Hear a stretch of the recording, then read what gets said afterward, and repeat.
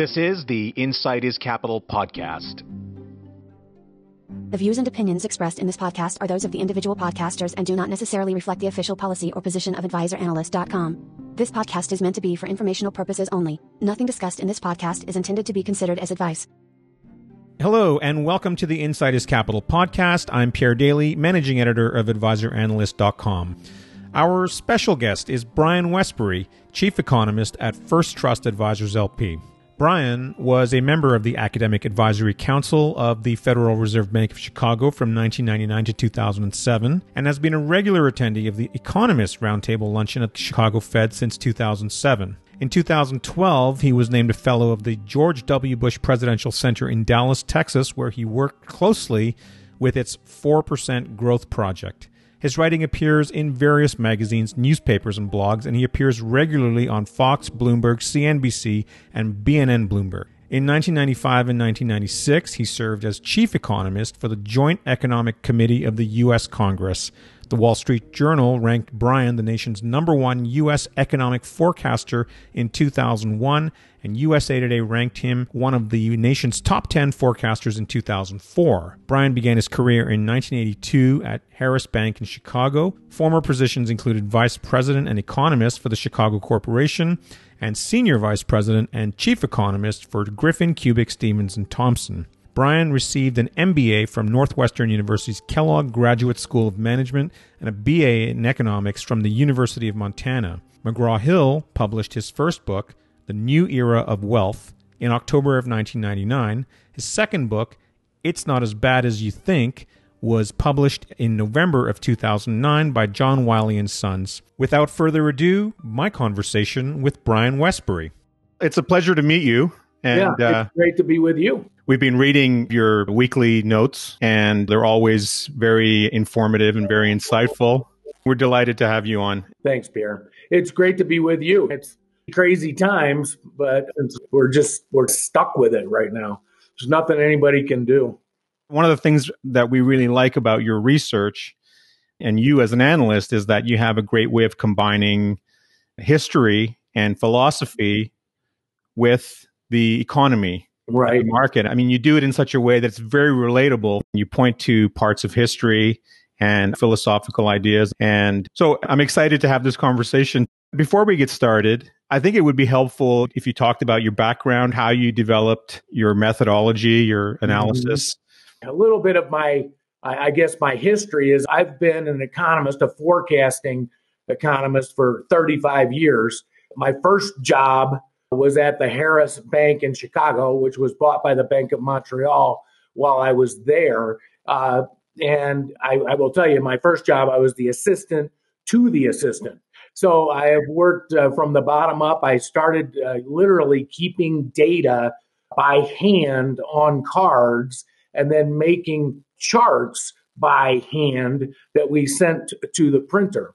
My boss was Bob Janetsky. He was one of the original supply-siders in the United States. I met Arthur Laffer, Larry Kudlow, Jude Wanniski, Jack Kemp, all of these original supply-siders way back in the early 1980s. So a lot of my approach to economics came from them. Milton Friedman was also very influential in that office with my boss and with myself. And one of the books that I read that changed my life was The Road to Serfdom by Friedrich Hayek, Nobel Prize winner. He's an Austrian economist. And basically, when you lived in Austria in the 1930s, they had a firsthand view of the rise of Hitler in Germany and the politics that surrounded that. And so really what he wrote about was freedom and why socialism didn't work, et cetera. And that's where I came up. So a lot of reading, a lot of really tight-knit communication with this group of supply-siders. And just to give you and anyone that listens an idea of where I'm coming from and what supply-side economics is all about, is that Keynesian economists, that's the alternative, really believe that demand spending drives growth, whereas supply-siders believe no, It's entrepreneurship, it's invention, that new things come into the economy, and the growth of the economy is driven by entrepreneurs. And there's a law called Say's law. Jean-Baptiste Say said that supply creates its own demand. And we could go deeply into that, but that's really where I'm coming from in my philosophy. Brian, we're in this remarkable period right now. I mean, we're 5 months into this pandemic, and I've had a chance to listen to a lot of the things that you've had to say about the economy and the state of the economy. What are some of your most valuable findings on the current state of the economy that you've had in the context of where we are today? We're now mid-August, right? 2020, and like I said, we've had about 5 full months of the pandemic, the shutdown, the reopening. Now that we've had some time to digest the goings on, what are some of the things that you've discovered that are remarkable? To go back to the very beginning, we always said, I guess I always said, when looking at the economy, that this was not a normal, and this is obvious to anybody who's looking or listening, it's not a normal recession. Normally, recessions are caused because the Federal Reserve raised interest rates too much, or back in 1930, we passed the Smoot-Hawley Tariff Act, which caused a literally global trade war and a shutdown of global trade. Then this time, it's all because we just shut down the economy. We were hiding from a virus, and we thought that the best way to do that, I think in retrospect, when we look back from the future, we're going to find out this was a big mistake, because it's going to hurt long-term wealth creation a great deal. But we'll come back to that in a minute. But we always thought that this was going to be one of the deepest, but one of the shortest declines in economic activity that the world had ever seen. And it's playing out that way. The second quarter was just ugly. There's no other way to put it. When you lock down businesses, when all of these people go on unemployment around the world, the numbers were awful. In the United States, we always report things here, annualized numbers. So we had a 32.9% annualized decline. And if you back out and just look at the quarter, it was a 9.5% drop in GDP for the quarter. Other countries saw very similar things. Sweden was a little bit better. The UK was worse. Canada was a little bit worse. It looks like, even though we just have monthly data so far. But, and then as we reopened, the numbers have become a lot better. Right now, our forecast for this third quarter in the United States is that we're going to see somewhere between 15 and 20% annualized growth, which works out to, somewhere between 3.5 to 5% for the quarter. So it's been very quick, and it's going to take time for us to get back to normal. If we want to call 4% unemployment normal, we don't think we're going to get back there till 2023. And then let me just add one other thing about this. An economy is a very complex thing. If you think about just the price of a tomato, think of all the things that we have to do to get a tomato onto your kitchen table. Right. We need trucks, we need farm equipment, we need refrigerators, we need grocery stores, there's hundreds of millions of pieces of the economy that go into getting that tomato. And when you turn off the economy, you destroy a lot of that information. And we're going to lose a lot of small businesses. And that's why this is going to, you end up killing cells, if you will. It's like radiation to fix cancer. When we shut down the economy, we actually hurt the economy, and it's going to take a long time to get back to normal. And I think that's when we look back on this, we're going to see that this was a very damaging thing to do. It's unlike any other time in history, right? There's never been a full-on shutdown of the economy. Yeah, maybe back in the Spanish flu, there were certain cities where they put quarantines into effect. And if you go back to the bubonic plague and in the Middle Ages, they would lock cities in behind the walls. We've never seen, in my knowledge of all of history, a complete shutdown like we have done this time. And what's interesting is it's really not a complete shutdown. A lot of people look at the stock market and they go, how can it be doing so well? And yet here we are talking about all the damage from a shutdown. And a lot of it's because technology. We're doing this right now. We couldn't have done this 20 years ago. Thank goodness for cell phones and the ability to work remotely. But we also didn't shut down big stores. So in the United States, Walmart, Home Depot, Costco, all of these big Target, they were all allowed to stay open. And it was the mom and pop shops that really got shut down. And so all of those stores that were allowed to stay open, actually, those companies really benefited because their competition was told they couldn't compete. So in fact, that's one of the reasons why the stock market has done so well. So it's not a complete shutdown, but for small business, this has been devastating.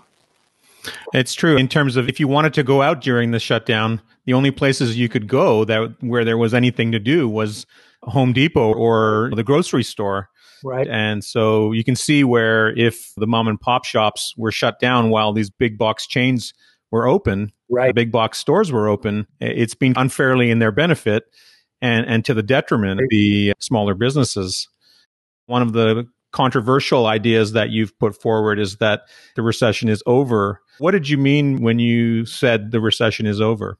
Yeah, there's a couple of things that we are looking at and I'm looking at that and sort of I divided into two different categories. One is government centric. In other words, if the politicians are allowing restaurants to open up and have 50% capacity, if we're going to open up schools, at least even remote learning, all of that increases economic activity. So as we reopen from a political point of view, that's going to help economic data get better. And that's why we're looking at growth in the third quarter having a nice rebound. The second thing is that people, just individuals, we want to be free. And we're seeing more and more people traveling. If you look at Google and Apple, they both have websites about traveling. Some use it by watching your location and then they aggregate that data.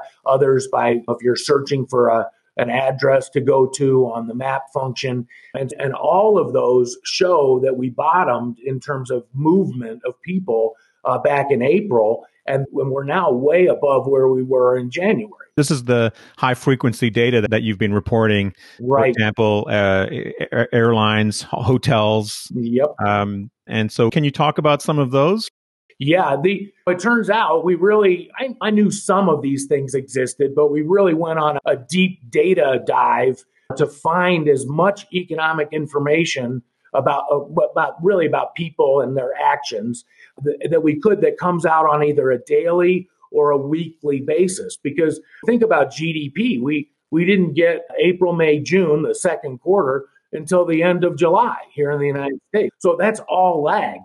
But there's TSA checkpoint data for the United States, how many people are going through the airport screening process. That bottomed at about 80,000 people a day. We just had a day with over 800,000. So we're up tenfold from the bottom. Now, here's the point. It was 2.5 million a year ago. So it's still 1/3 or less of where it used to be, but it's climbing. The hotel occupancy, they report that on a weekly basis. Open table, when you make a reservation, they measure activity. That bottomed at minus 100%. Literally, wow. Like no activity. And now it's down about 60% from a year ago. So that's improving. There's rail car traffic, steel production. There are a bunch of economic data. We have employment statistics, initial unemployment claims. All that stuff comes out on a weekly basis. And that's where we saw green shoots start to appear in the spring. So in May, those numbers really started to turn. And that's why one of the reasons we're saying the recession is over. One other quick thing, boy, we have never followed anything like we're following this pandemic. Every new case, every new death, every new hospitalization, but you can download massive amounts of data.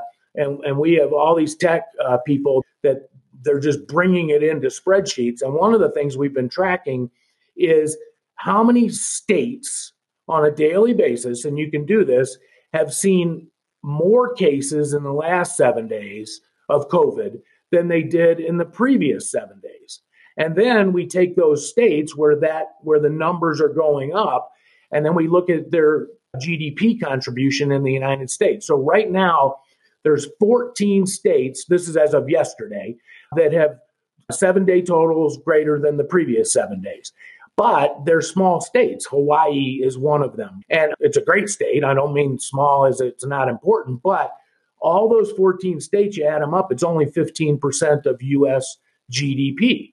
So that means 85% of GDP in the other states that aren't seeing increasing cases is actually so what my belief is that the people that live in those states, they know these numbers. They may not be able to tell you them, but they know the news is getting better. And this makes them want to travel more, want to go out more. And boy, I'm in Colorado right now, and everywhere I go, there's just people everywhere. Like restaurants are allowed to be 50% full. Try to get a reservation. They're packed.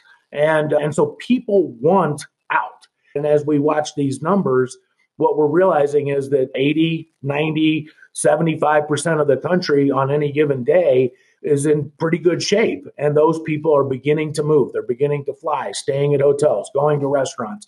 And so that's just going to force, in spite of politicians, force the economic data to get better, even if they don't open up completely. I realize what you meant by the recession is over is that in the context of the pandemic and the shutdown, we've seen our worst days. It was interesting. I don't think we've heard it very much. And I think the idea scares a lot of people, which is that we just have to go through this thing in order to get free of it.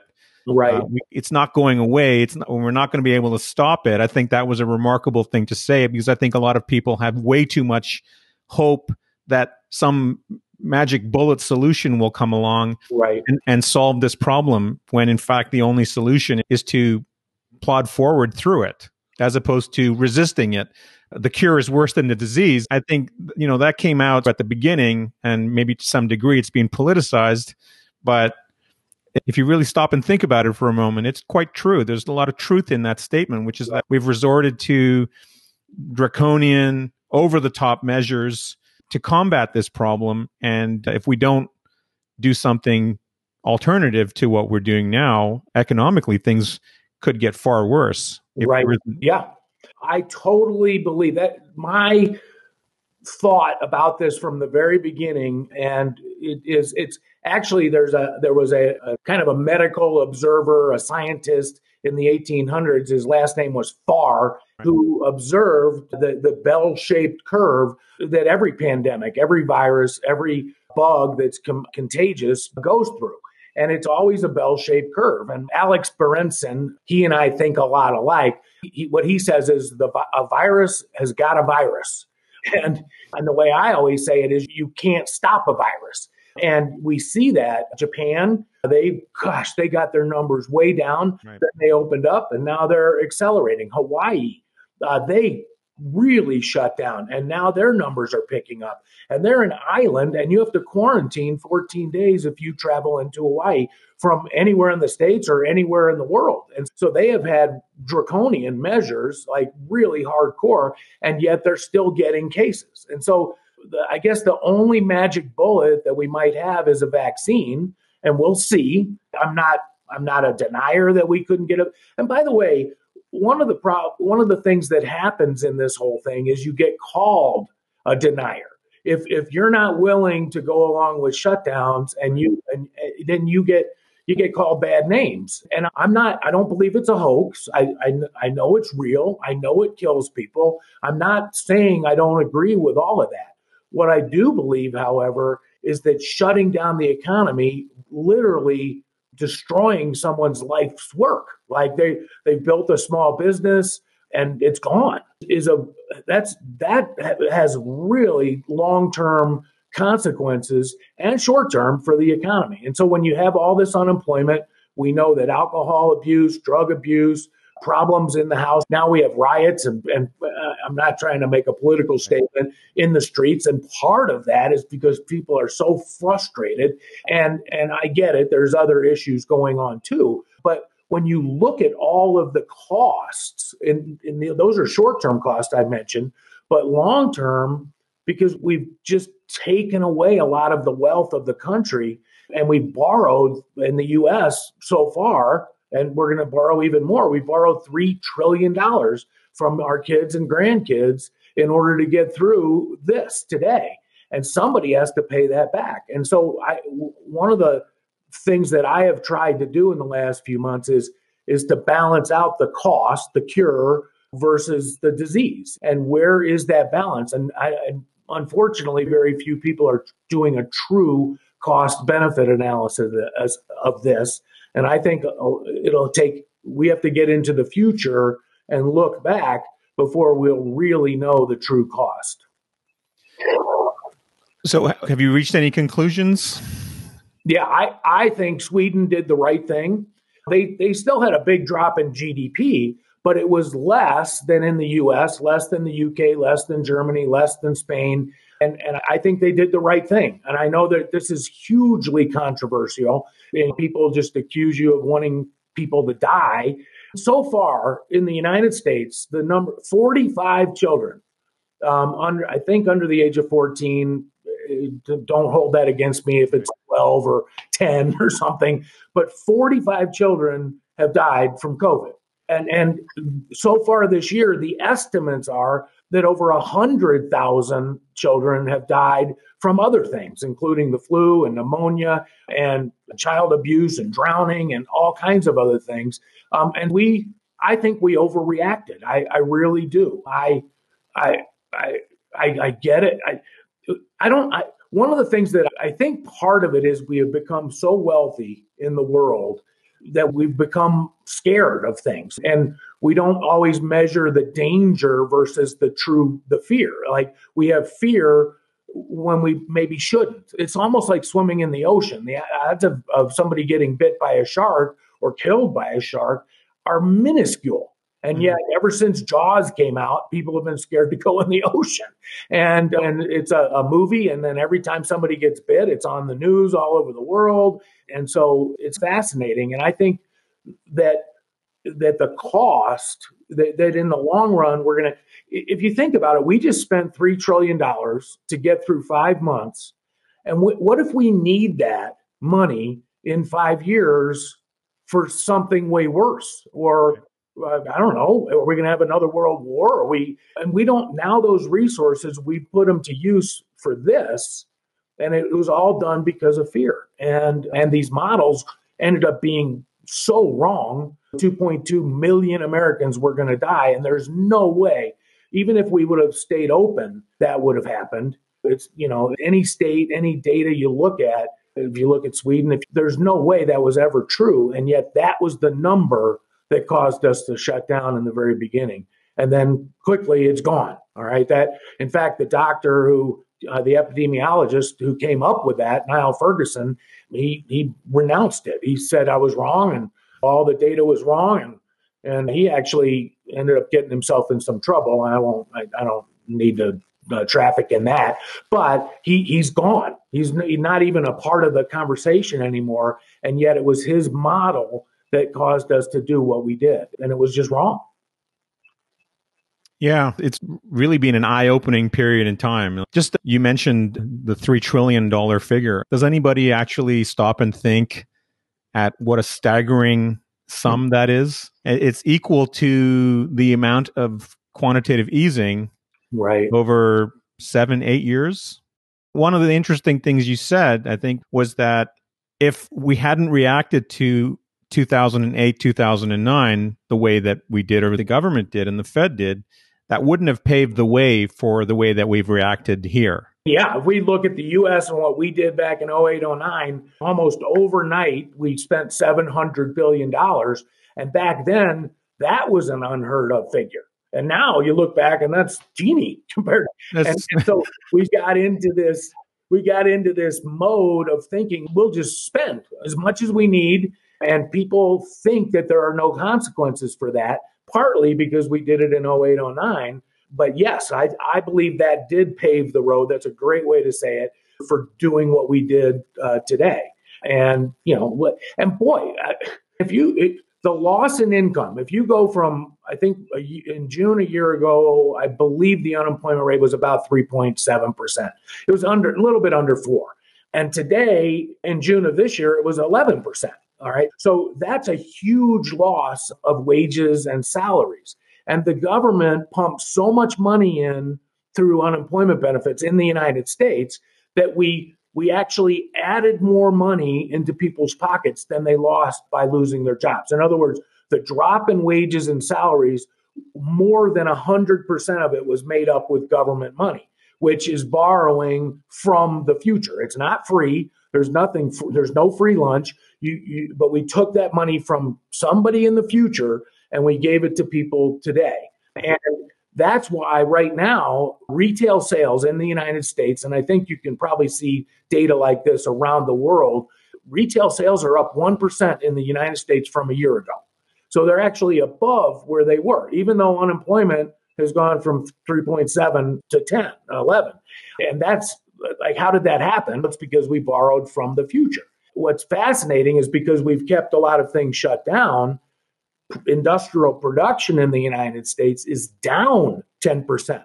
So we have higher spending, more demand, and lower supply, less production. And that's a recipe for inflation. And then when you add quantitative easing in there, that's the perfect combustion of activity and money to create higher inflation in the United States and I think around the world. So Brian, just to clarify, is quantitative easing still happening concurrently with the stimulus? Absolutely. Right. In fact, the Federal Reserve this is called, we could have this is a book, this is a day-long conversation, but there's a thing called modern monetary theory. Right. I'm just going to, it goes deep, but I'll give you the thumbnail 40,000 foot talking points about it. And basically what people say is, hey, if you're the world's reserve currency, especially if you're the world's reserve currency, you can just print as much money as you want. You can deficit spend as much as you want. The central bank can actually buy the debt that the government issues, which is what the Fed is doing now. And you can do it for like that forever. And there aren't any bad consequences. That's basically what MMT is. And I'm not trying to create a straw man, but basically they don't worry about deficits and they don't worry about money printing. And my view is that's just not true. And we're going to find out that you're going to get inflation. You can't just print money willy-nilly and have it enter the economy without getting inflation. It's never happened in history. So even in the United States, even with the world's reserve currency. And so when you look at what's going on today, one of the reasons that we've been able to get away with this is that the Fed is buying the treasury bonds so that the government can spend this money. And then they earn interest, the Fed does, and then they pay that interest back to the treasury. So you'd get thrown in jail if you did this as your own company, right? Because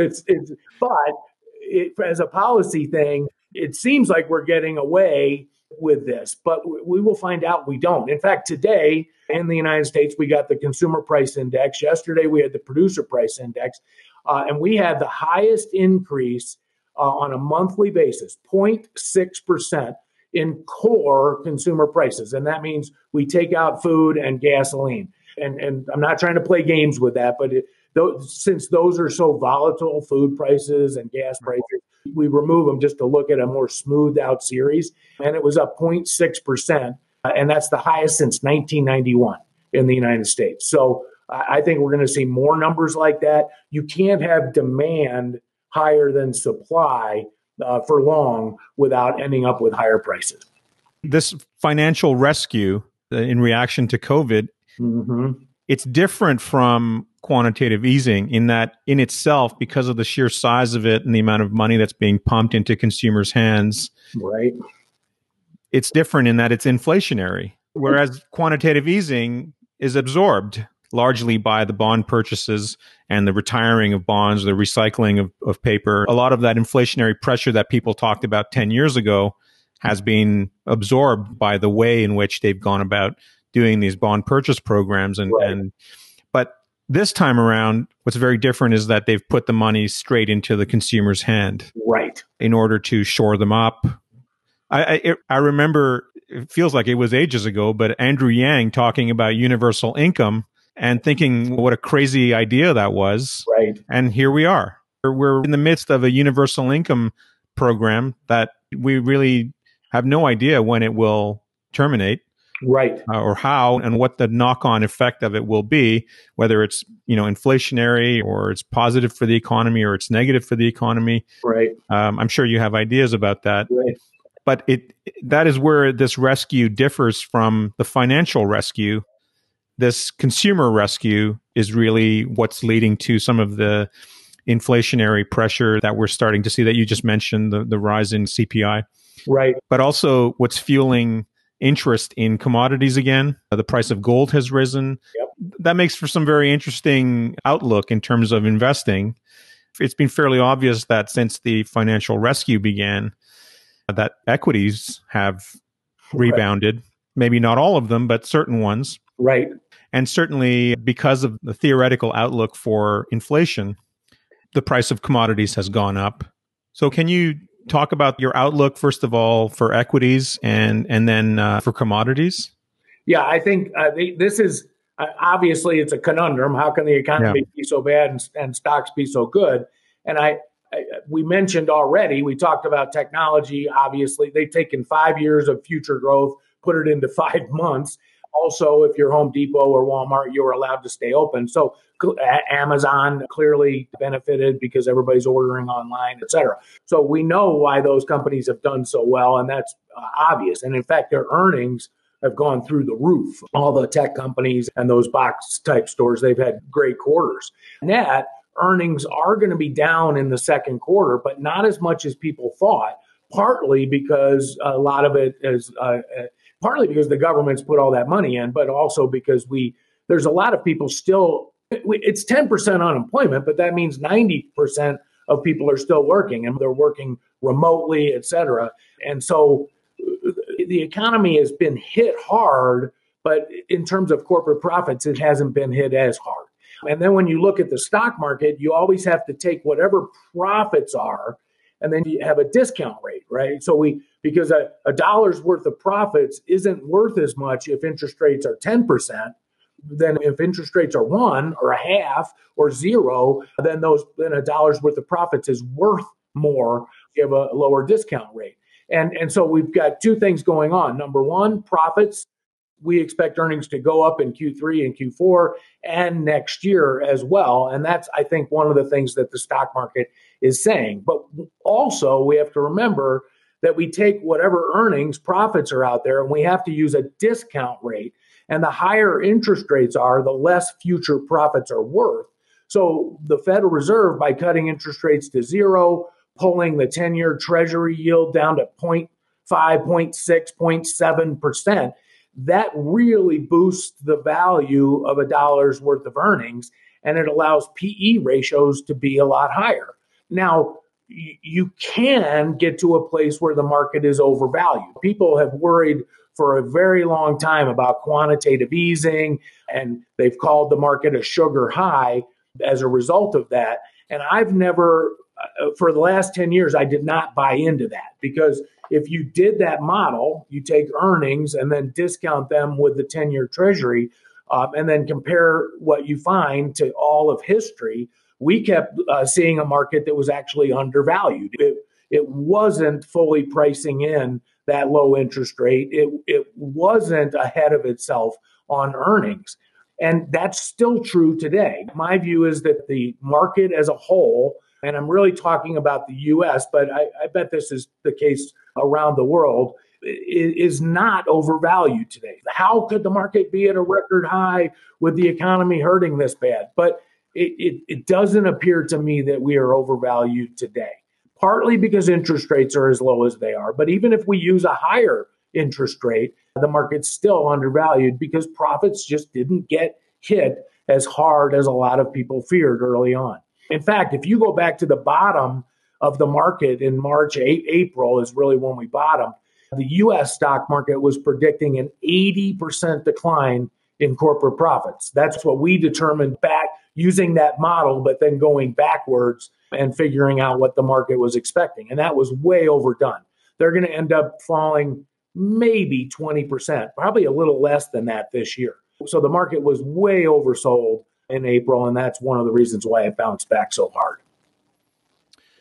The thing that confuses people is that we've had this shutdown, this unprecedented monster of a shutdown, and restaurants, for example, are either losing money or they're going out of business, and they're reopening to 25% or 50% occupancy. Right.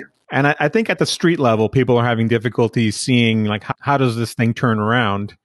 Then when you go to the sort of macro level and you look at large companies, how is it that they haven't been hurt more? I think we've covered some of that already, which is that, many of them were allowed to stay open. Right. In the case of technology companies, which have become more like utilities these days, they've just gone on, they've gained from it. But it's true, I think, that at the beginning of this crisis, at the beginning of this pandemic, earnings got written down pretty hard, at least all of this year's earnings. But you say it's not nearly as bad as that. Like right. This year's earnings are not a complete write-off. They're not as bad as they were predicted to be. But on the corollary that it could take up to 2023, 2024 to recover, and I think that's a really reasonable outlook. Mm-hmm. So I think some folks have said even longer. So in terms of the equity market, what areas do you see being overlooked right now that are being missed? It's pretty clear that investors are chasing some of the high flyers like right. Amazon, Apple, Tesla. You can go down a fairly long laundry list of companies that are blowing out the lights. But some of the overlooked areas that you think are opportune, what would some of those areas be, or sectors? I think energy is overlooked in a big way. It's come back. If you look at some of these oil companies, they've come back a lot from where they were. However, they're still way below their peaks.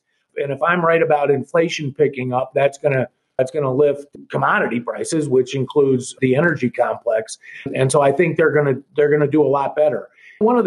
Here's an interesting thing. It just depends on your view about the pandemic, all of these things. But if we get a vaccine, think about what that does to all the cyclical companies that are out there. They're gonna explode because it's over, and we are back 100%. Every restaurant is, everything. Here's even if we get a vaccine, I still believe it's going to take years for us to get back to 4% unemployment. And one of the reasons that I believe that is this. You mentioned restaurants. There are some restaurants that maybe had cash. They were hugely successful for decades and they banked it and they wanted to survive, but they're losing money at 50% occupancy. So rents are going to have to come down. I'm very worried about commercial real estate unless we get a vaccine and we get totally back to normal and it happens overnight. And in fact, I know of a few that were, owned by families for 30, 35, 40 years. They're tired of working 13-hour days. And it's a labor of love, and they were hugely successful, but they were already looking for a way to retire, get out. And then when this came along, they just shut down. And so they have a beautiful corner spot in New York or Toronto or Chicago or whatever town. And that there will be a restaurant in there again, but not that one. And so somebody has to come up with the cash and then reinvest and open. And I know that can happen reasonably quickly, but if you start thinking about millions of small businesses that have to find a new owner, a new investor, that takes a long time. Plus, and then if we've now made this normal that we shut down every time there's a new virus, that's a scary thing too, because now what do? You have to hold more cash. You have to have more insurance. You have to, right. That's what cash really is. It's insurance. So we're actually going to change the way people operate in the future. And I think that it causes some areas to grow, but other areas to hurt. So I do think the energy complex come back. I think a lot of the cyclical companies will do well. Manufacturing is coming back. I get it. President Trump put a tariff on Canadian aluminum, and those issues are the side. But as we open up, I think all of these things will benefit. I think the rest of the market will start to catch up. The value companies will start to catch up with the growth ones in the months ahead. And that's just, I'm actually a believer that we will get back to normal even without a vaccine, because I believe in Farr's law. I think that we've run the course. Now, everybody says it's coming back in the winter. We'll find out. But I believe, this is my personal belief, anybody can hate me if they want for it, or they can call me whatever names they want. I'm just here to tell you what I think. And that is that I do believe we've reached herd immunity in a lot of places. I think Sweden has. I think it's a lot lower than 70%. I don't think you need that. I think there are a lot of people that were naturally immune to this. And it's unfortunate that some groups and people weren't, but I think there were. And so I think we've reached that point. And I think people will get more comfortable. I remember 9/11 like it was yesterday, and we all remember that. And you couldn't fly anywhere. And it just so happened that I had a trip planned the very first day you were allowed to fly again. So it was eerie being at the airport, but there was a group of guys that kind of all gathered like in the waiting area before we boarded the plane. They're like, "Are you on the aisle?" And like everybody wanted to be the next Todd Beamer or something. And we're going to fight them off and we're going to protect this plane. And that happened a few times in that first couple of months. But everybody said we would never get back to normal. But last year, more people flew than ever before. So human beings are resilient. And I think we will get back to normal. Now, it's not going to happen overnight, but people are going to travel again. They already are. And when your neighbor goes on a trip and the kids are talking about it 3 weeks later and they had such a blast, guess what? Your spouse and your kids want to go on a trip too. And so the peer pressure, the competitive pressure among companies, Elon Musk in California. So Detroit said the auto companies could open up again and they could start producing cars. California said you can't. And Elon Musk said, "I'm going to leave California if you don't let me open." And guess what? They let him open. and so that's the pressure. You just have competition among companies, among states, among individuals, and peer pressure. And I think we will get back to normal. And what that means is that these value companies will come back. I think the estimates of the damage, I've made a case here today that we're going to pay an economic price. But I don't think it's going to happen at the stock market level. It happens more that we just have less resources in the future to fight a battle, a new crisis, than we did because we overreacted to this one. But the stock market, I think, will come through it already has. No, you're right. If you take out those high flyers, the market hasn't done as well. But it's not done as badly as everybody thought it would at the very beginning. And I think that's about to change. I think the value sector is going to catch up. So basically, you're bullish on equities. Yep. And commodities. And what's your outlook on commodities, like on gold, on precious metals in general, and then beyond that in the everyday commodities, oil, you mentioned grains. Yep. We've had such a long period where commodities have underperformed the market tremendously. And you see that we're possibly entering a new inflationary period, however many years out that may be, that commodities prices are set for a rebound. Yeah, and this goes back, we've already talked about this, but let me just say it the way I see it, look at it, or think about it. And that is when the Fed first did, and central banks around the world did quantitative easing in 08, 09, 10, 11, 12, 13, up to really 2008 to 2015. At the same time, they did all that quantitative easing, we hammered the banks with regulation. And so what ended up happening is that money didn't get lent out, and it never really juiced the money supply. So M2, which is, I'll just give the short definition. You can look it up. Milton Friedman told me to watch M2, but it's really all deposits in all financial institutions. So it's just all the cash that's circulating. And M2 grew 6% a year, like all through 09, 10, 11, 12, all the way through the 20 teens, if you will. But now it's growing 24% year over year. And we haven't seen money growth like that maybe ever, but certainly not since the 1970s. And that the 1970s was a case where commodities, and everybody kept thinking, oh, this is all about OPEC, but it was really about the money supply. And I think that's going to happen today. And so I'm looking for a broad-based increase in commodities. Now, I will tell you that gold, it could go higher. It probably will. I'm not saying it won't. But when you look at its value today versus other commodities, it's pretty expensive. And it's priced in a lot of inflation already. And so either other commodities have to come up a lot to support the price. In other words, for every ounce of gold, historically, you get about 16 barrels of oil. Today, I have to do the math in my head. It's $1,900 divided by 42. That's a lot of barrels of oil. And so it's way more than historical. And so oil is cheap relative to gold. Copper is cheap relative to gold. Aluminum, tin, all the grains. And so I believe that they will, because of this general inflationary pressure that I see, I think these commodities are going to come back up. Now, that's really good for Canada, by the way. We all know that commodities and the Canadian stock market kind of move together. So I think that's a really positive thing. What are your best and worst case expectations? It's not so much that I worry about the economy, I guess. It's more that I worry about the shutdowns. And they go hand in hand. So if we were to lock down again, really lock down again, then all bets are off. We could see 80% decline in corporate profits, and the market would have been right back in April. But that's the only way we're going to go back and test those lows or even get into a bear market, is if we shut down again. And I just don't see that happening. I think the pressure, it's interesting, the political pressure that is building, and I don't want to sound like a conspiracy. I do not want this to be cynical or conspiratorial at all.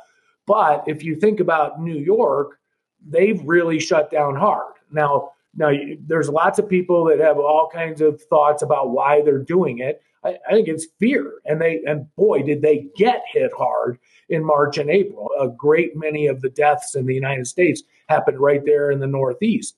And so I get that. But even in New York, Andrew Cuomo is coming out and saying schools should open. And I think the reason is that the pressure. He went on TV and said, I need people to come back. When he's having conversations with billionaires and they're going, why should I come back? Well, we need your tax money. Well, my kids can't go to school. I can't go out to eat. I'm like, I'm not coming back. Why would I come back? And he goes, okay, we're going to open schools. And so what's happening is there's pressure building for them to open. And that's one of the reasons why I remain optimistic. But if we reverse course, and by the way, something we haven't even talked about in here yet, and that is the political pressure on why. I think a lot of governors, especially states like Illinois, New York, New Jersey, Connecticut, who are in financially really bad shape. They were before this all happened. They have unfunded pensions. They're basically running deficits, even though they're not supposed to. And they're in financially bad shape. And so what's interesting about that is that they want Washington to bail them out. And they think if Joe Biden wins the election, that the government will just give cash to states to bail them out. And I don't know, as we get closer to the election, I think that calculus matters a lot. But I think there's some governors who are worried that'll never happen. And they need to open up because they need the revenues coming in too. So my biggest fear is that we stay shut down and that we're willing to do it because we think the government will just bail us out. And then we just keep spending and spending. And then we end up with real problems like the 1970s in a way that begin to show up on our doorstep. But right now, that's a medium-term problem to me, medium to long. It's not really in the next 6, 12, 18 months. Yeah, it's a weird catch-22. Children obviously want to get back to school. But the catch-22 is that if you can't send your children back to school, then getting back to work will also be too challenging or too difficult to do for most families who have young children. It's really a key to the solution, but the catch-22 is that your children go to school, and what if they catch the virus at school? Yep. and then bring it home. There's a lot of risk being introduced there, and that's really where the conundrum is for this back to school. It's looming. Well, it's already started in the U.S., but for most schools here starting in September after Labor Day, that's really causing a lot of new concerns and new fears. Right. The other thing that you mentioned was that given the amount of payments that are being sent or were being sent, that really was creating a disincentive to the urgency to go back to work. People are getting more money to stay at home than they were getting in their jobs. There's some people that want to make it all about politics, and I just can't go down that road. I don't want to go down. I don't need to. No. I really think it's more about fear. And so what I find fascinating is that let's back up just a minute. So we shut down the economy. You can't have your restaurant open. You can't have your bar open. You can't get your hair cut. You can't do all these things. However, what people are willing to do is they're willing to have the economy shut down, but they want to eat. So they want grocery stores open. They need gas to get to the grocery store, so they want gas stations open, which means they're perfectly fine with grocery store clerks working every day. The farmers and truckers and ranchers and packers and pickers, they're perfect. If you kind of think about it, people are saying, oh, I don't want to take a risk, but I want this whole section of the economy to remain open so that I can still eat.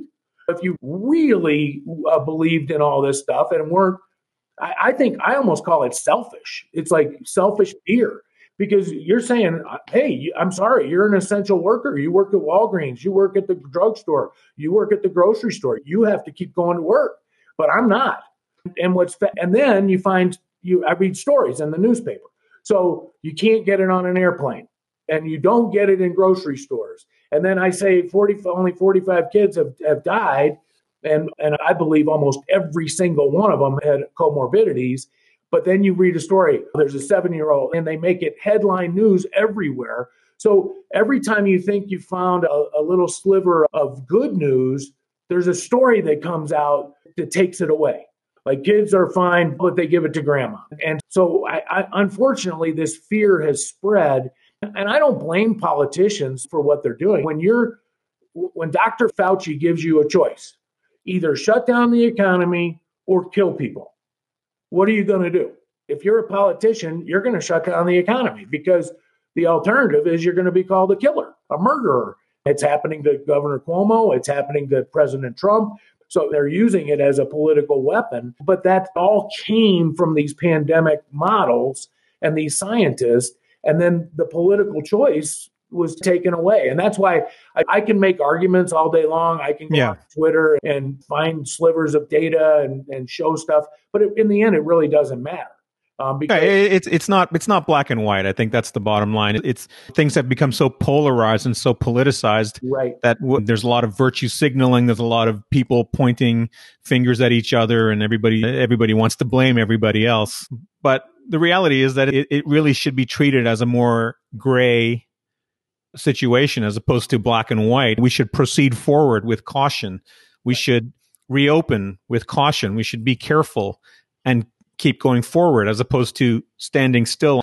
Trains coming down the tracks and we're frozen with fear standing in the track. Right. And if we don't get moving forward, but carefully, and whatever the definition of careful is for everybody, that things will get worse just because we're standing still. Exactly. That's the thing, is individuals, and this is believing in freedom and the supply side, I believe in the individual. And so if your kid goes out and is at a party, you ought to know, all right, first of all, especially today. And then put up a tent in the backyard, like for 2 weeks. Like, you go to that party, you're staying in the tent. Yeah, you can't have it both ways. You can't. Yeah, right. You can't. Right. But now what we want to do. I like that, by the way. Yeah. What we're doing is we're saying, okay, I don't want to tell my kid that. Yeah. So we have to make rules so that nobody gets to do it. And there are some, I've been on airplanes a number of times. We had a family wedding in Oklahoma. What do you do? I travel so much. Back January to March, I was in 38 different cities. Wow. If I didn't get it, you can't get it. I can't get it. That's what I flew on airplanes 5 times a week. It was like I travel a lot. And I look back at that. I was in New York City on March 3rd, New Jersey on March 4th. I was in the belly of the beast. I read an article yesterday that the risk of catching COVID from a flight was 1 in 4,400, I think it was. Right. Yeah, I saw that. That's one of those articles that I'm talking about. I'm like, how is that possible? It's like, if you can get it at a party, how can you not get it on an airplane? I wonder where all these studies are coming from, because they're certainly not double-blind tested. And I find it interesting that you can get it at school, but you can't get it on an airplane. You don't get it at a protest, but you do get it at a pool party. And so I don't know where all these articles or studies and thoughts are coming from, but common sense. If you go to the airport, they make you stand 6 feet apart in the line to go to TSA. But on each side of you, there's people going by 2 feet away. Yeah. So evidently, it only goes straight ahead. Yeah. It doesn't go sideways. And I just start looking at stuff like this, and I have a hard time believing those are scientifically proven facts. And a lot of it just, and this is what I think. There's a lot, especially a lot of Americans. I don't know about Canadians necessarily, right, but we're skeptical of a lot of this stuff. And that's why people are flying. Airplanes are packed. Like every seat is sold. Like they used to leave the middle seats open, not anymore. And they're all packed. And I've flown a bunch. And what I find hardly anybody, I think people are scared to cough, but nobody's coughing anymore. I think partly we're washing our hands like crazy. But remember all these stories that you used to read? Hey, if you use that purifier, Purell, all the time, then you're not going to be exposed to bacteria, and that worsens your health over time. You need to get immunities. So evidently right now, we're going to have a lower flu season because of the way we're behaving now. That's probably guaranteed. But either that or we're wiping out our immunity. Yeah, exactly. Does that mean we're not going to get immunity to things that we should? And we've had that debate about kids for a long time. I always said, go out and eat some dirt. Kids need to eat dirt. and because we all did. And not anymore. They don't anymore. Yeah, exactly. But I think it will have, this is one of the long-term consequences that we may face. When we look back 15, 20 years from now, we're going to find out people their immune systems aren't as good. I'm not a doctor, but I've heard this from doctors for years. Already with the overuse of antibiotics as a society, we've created superbugs, right? Exactly. In hospitals from all the abuse of antibiotics. I like your point that there's a lot of highlighting of really bad news, and it could be one outlier case, but we'll latch on to that because it feeds our fear. One of the things that I have tried to do for the people that listen to me and that are investors and people that want to hear is talk about the data that we're using.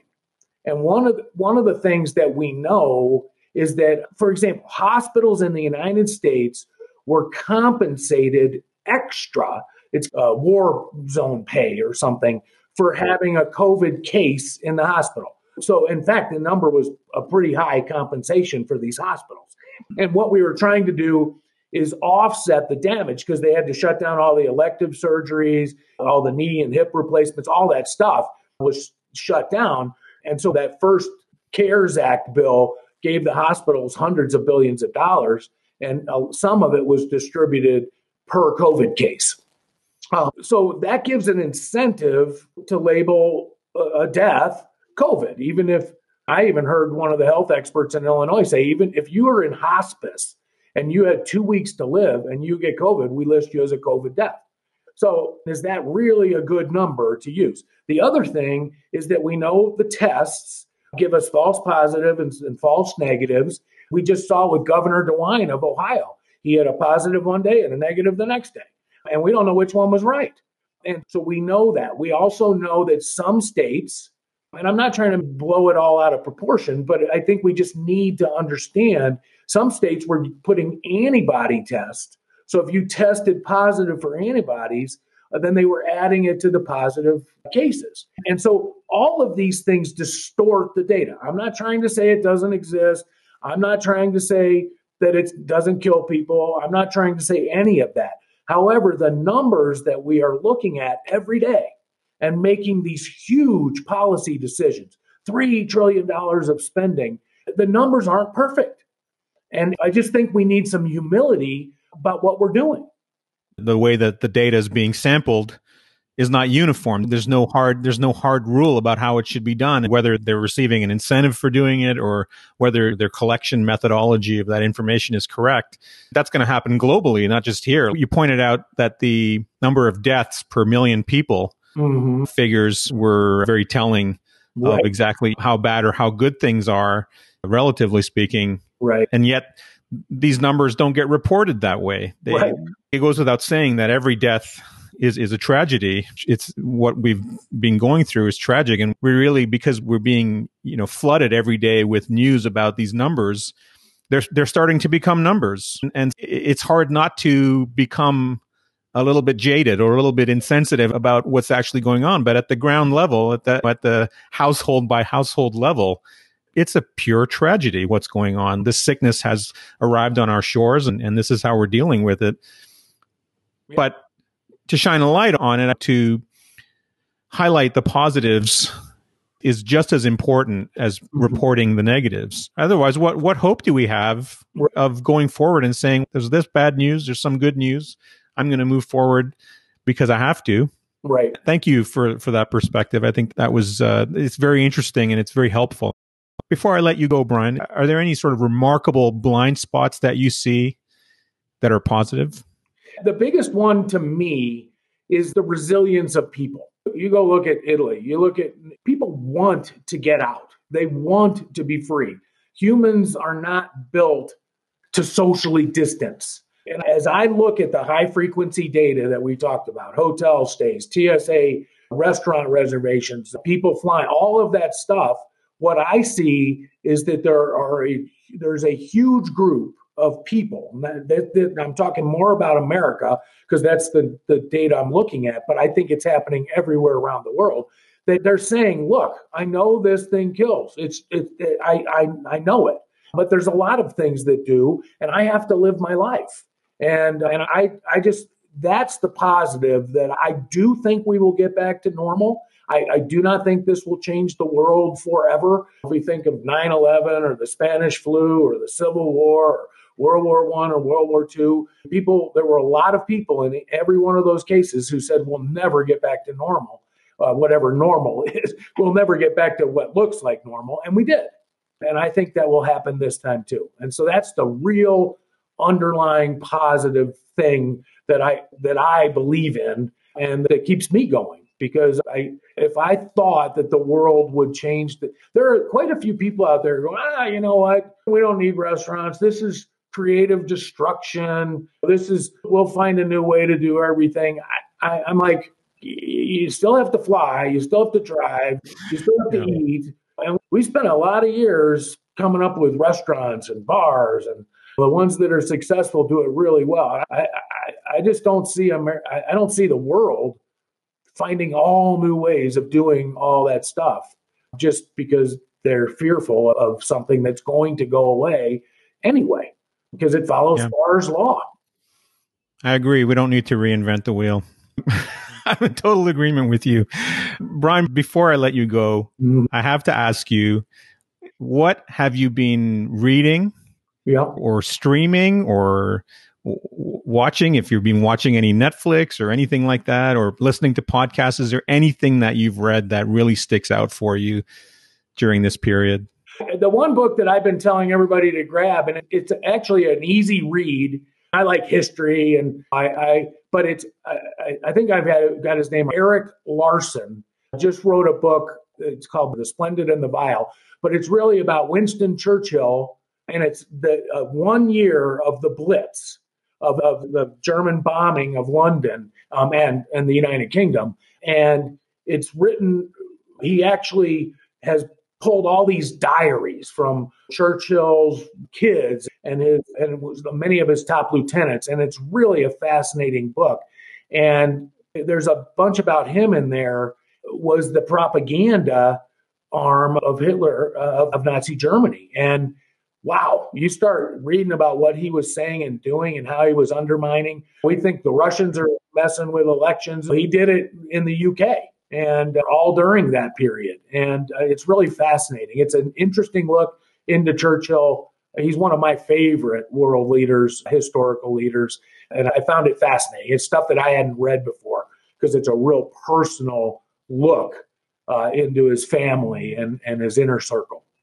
That sounds fascinating. We'll put up a link for it. I think that was a very difficult time because Churchill was really up against the entire British government in terms of what he wanted to do or how he saw things, and maybe this propaganda had turned his counterparts in the British government so against him. And that sounds like a fascinating read. Yep, it was kind of in a way very timely because you read about Goebbels and propaganda and the strength that Churchill showed in the face of all that bombing and the resiliency of the people of the United Kingdom.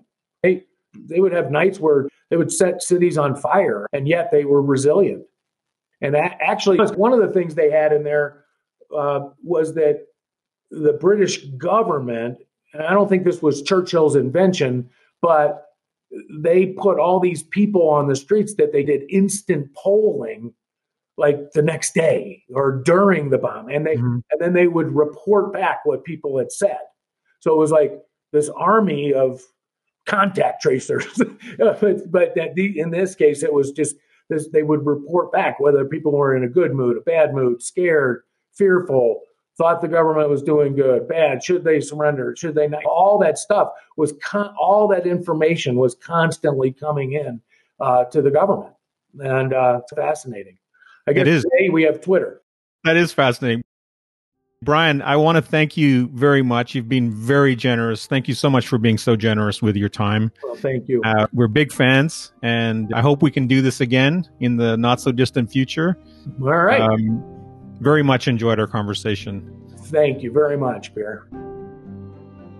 Let us know what you think about the topics we've discussed. Please go ahead and subscribe to the podcast if you have not already. You can do that on Apple Podcasts or Google Podcasts. Make sure you give us a like, and please leave us a rating and or a review.